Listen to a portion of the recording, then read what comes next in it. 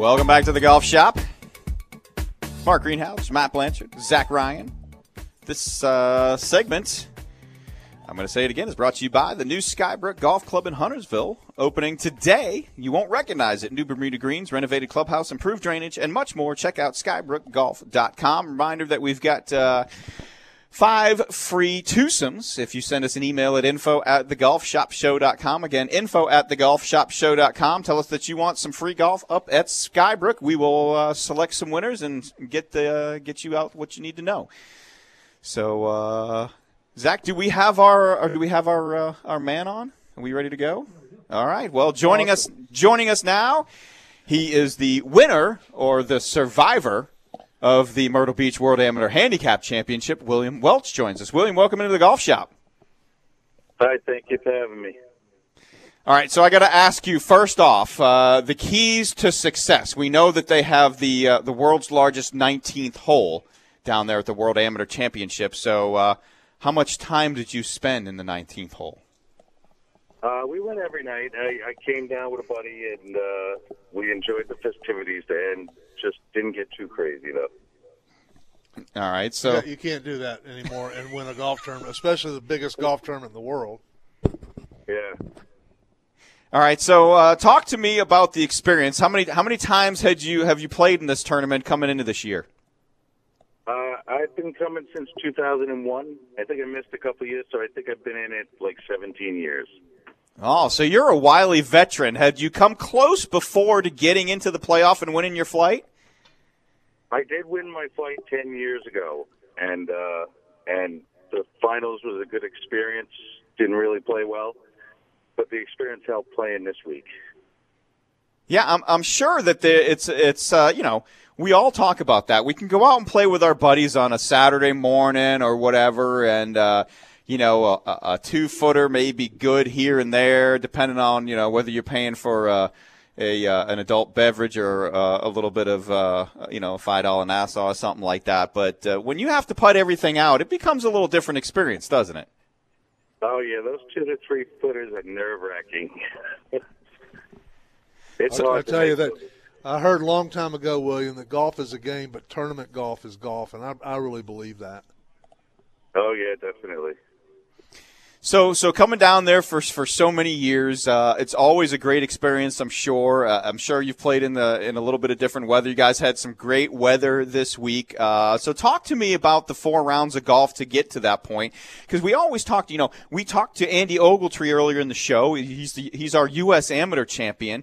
And, it seems like when you go through a tournament like that, there's always a day where maybe you don't have your best stuff. And he kind of ran into another kid that was not hitting it great, but making every putt, getting it up and down from every garbage can that he hit it into. And he survived that one in extra holes.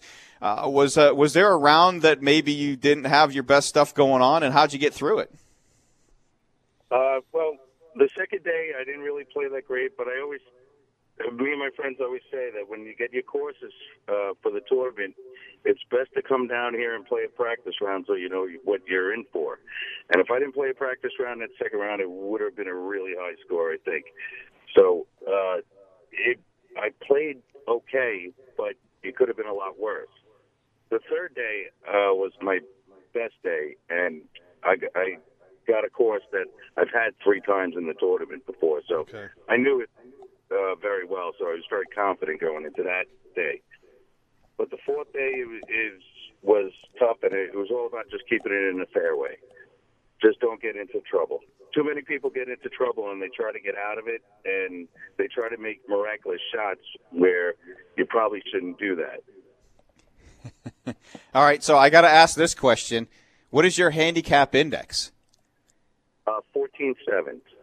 Nice. That's kind of a middle of the road for that. Yeah, That's I mean, and we've talked to the boys down there at the World Amateur Handicap before, and they've had champions from all across the board, from some of the lower handicaps to some of the higher handicaps. You're kind of in the middle of the road. When you go out to tee it up in the final, in the playoff for 18 holes, what's your mindset there? I mean, you kind of have a feel, being in it for so long, you might have a feel, and obviously getting into the championship round before, you have a feel for what you're going to have to shoot, and that puts a little pressure on you as well, doesn't it? It does, but all my buddies just told me just go out and have fun. You've been in it before. You know what to do, and just play your game. Don't think about anybody else on the course. Just to play the way that you play. I'm not a long hitter, but I usually hit it straight.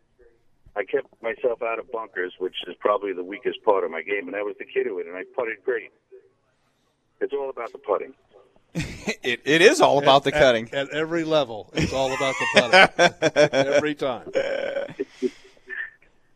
So during the round, was there any adversity that you had to overcome to win this thing? And were you playing with who were you playing with? And were you aware of what the scoring was? I was not aware of what the scoring was. I didn't even want to look at a leaderboard. I just wanted to keep on doing what I was doing. The 9th and 10th hole, I think I had back-to-back doubles, and I just figured that there was no shot of winning after that, and so I just played, and then I started to play a little better, and then after the round, I went into the clubhouse. I saw the leaderboard, and I couldn't believe that my name was on the top. Wow, that's fantastic. So it's always interesting. I mean, is there an opportunity during the round to see what the scores are? I mean, or do you have to? So do you have to consciously kind of keep your head down in order not to find out? You can find out what the leaderboard is, but I didn't even want to know. I didn't even want to see it. Now, are there people out there? Are there people out there watching? Were your buddies out there following you around? I had one buddy following me around, and I didn't even want to look at him while I was playing. That's beautiful. I didn't even want to know what was going on. I think if I would have known that I was up on a leaderboard, somehow I would have blown it.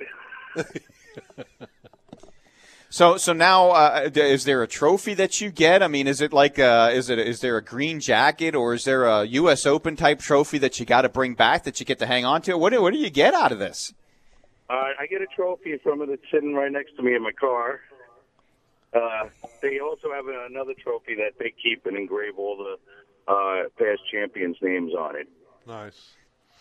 So I got to ask you this, because you talked about a bunch of your buddies. So I'm sure you had a couple of your buddies down there with you. So when you guys go back out to tee it up on your regular weekly game, does this maybe get you that 2.5 foot, 3 foot putt now more often? Or are they going to make you putt them out more now that you're you're a major winner? Well, ever since I started playing in this, I always try to putt everything out because I know that I'm going to have to do it down here. So I try not to take any gimmies at home. Ah, I like that. I like it. Putt everything out. So That's the game. It is the game. Right. It is the game. Make everything. Of course, the older we get, some of us, the worse we get on those 2 and 3 footers. So we're kind of excited, Matty, when our buddies give us those putts. Speak for yourself. Matty's a good putter. I'm a terrible putter. So I'm still working on. It's not 2 and 3 feet for me. It's about a 5. It's 5 to 7 feet is where I struggle more often than not. But relative to your handicap, I mean, tell us about the 4 scores and then the championship score. Where did that fall on your handicap? What did you shoot net the 5 days? I believe I'm trying to think. I think when I won my flight, I think I was plus 4 or 5. I'm not even sure what it was, but I think I only shot one day under my handicap, which was the 3rd day. And the 4th day playing in the last round, I mean, it's just a battle of survival. Usually if you shoot something around your handicap, you're probably going to win, especially in an event like this. Would you agree with that, William? Oh, yeah. I mean, I'd like to look. The last day. Yeah. The great thing about the last day is you get to play with whatever place you are in for the last day. You're playing with, like I was in 2nd place going into the last day, and I was playing with the leader. So I knew exactly what was going on. So I knew what I had to hit and everything. Because there's so many people in the fight. If you're not playing with them, you have no idea how they're doing and what you have to do. Yeah, perfect. And that's the thing too. I think, when you look at people's handicaps and as well as I do that your handicap, I mean, at your home golf course that you play all the time, I mean, you can shoot 65, 66 nets, and then there's going to be some days where you shoot 75 and 76 net. But, having a handicap that travels is always the key. When you go to play other golf courses, if you can shoot around your handicap at other golf courses, that's golfing your ball. Yeah, I try to play as many golf courses. I love playing as many as I can. I mean, I don't normally stay at my home course because I'd like to travel and try to play as many different courses as I can because I just enjoy it so much, and I just want different opportunities to play different things.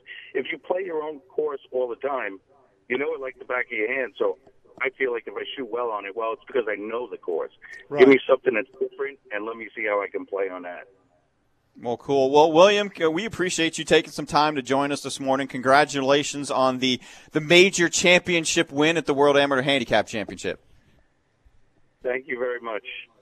All right, have a good one, and good luck defending next year. Oh, I'm going to try. Thanks.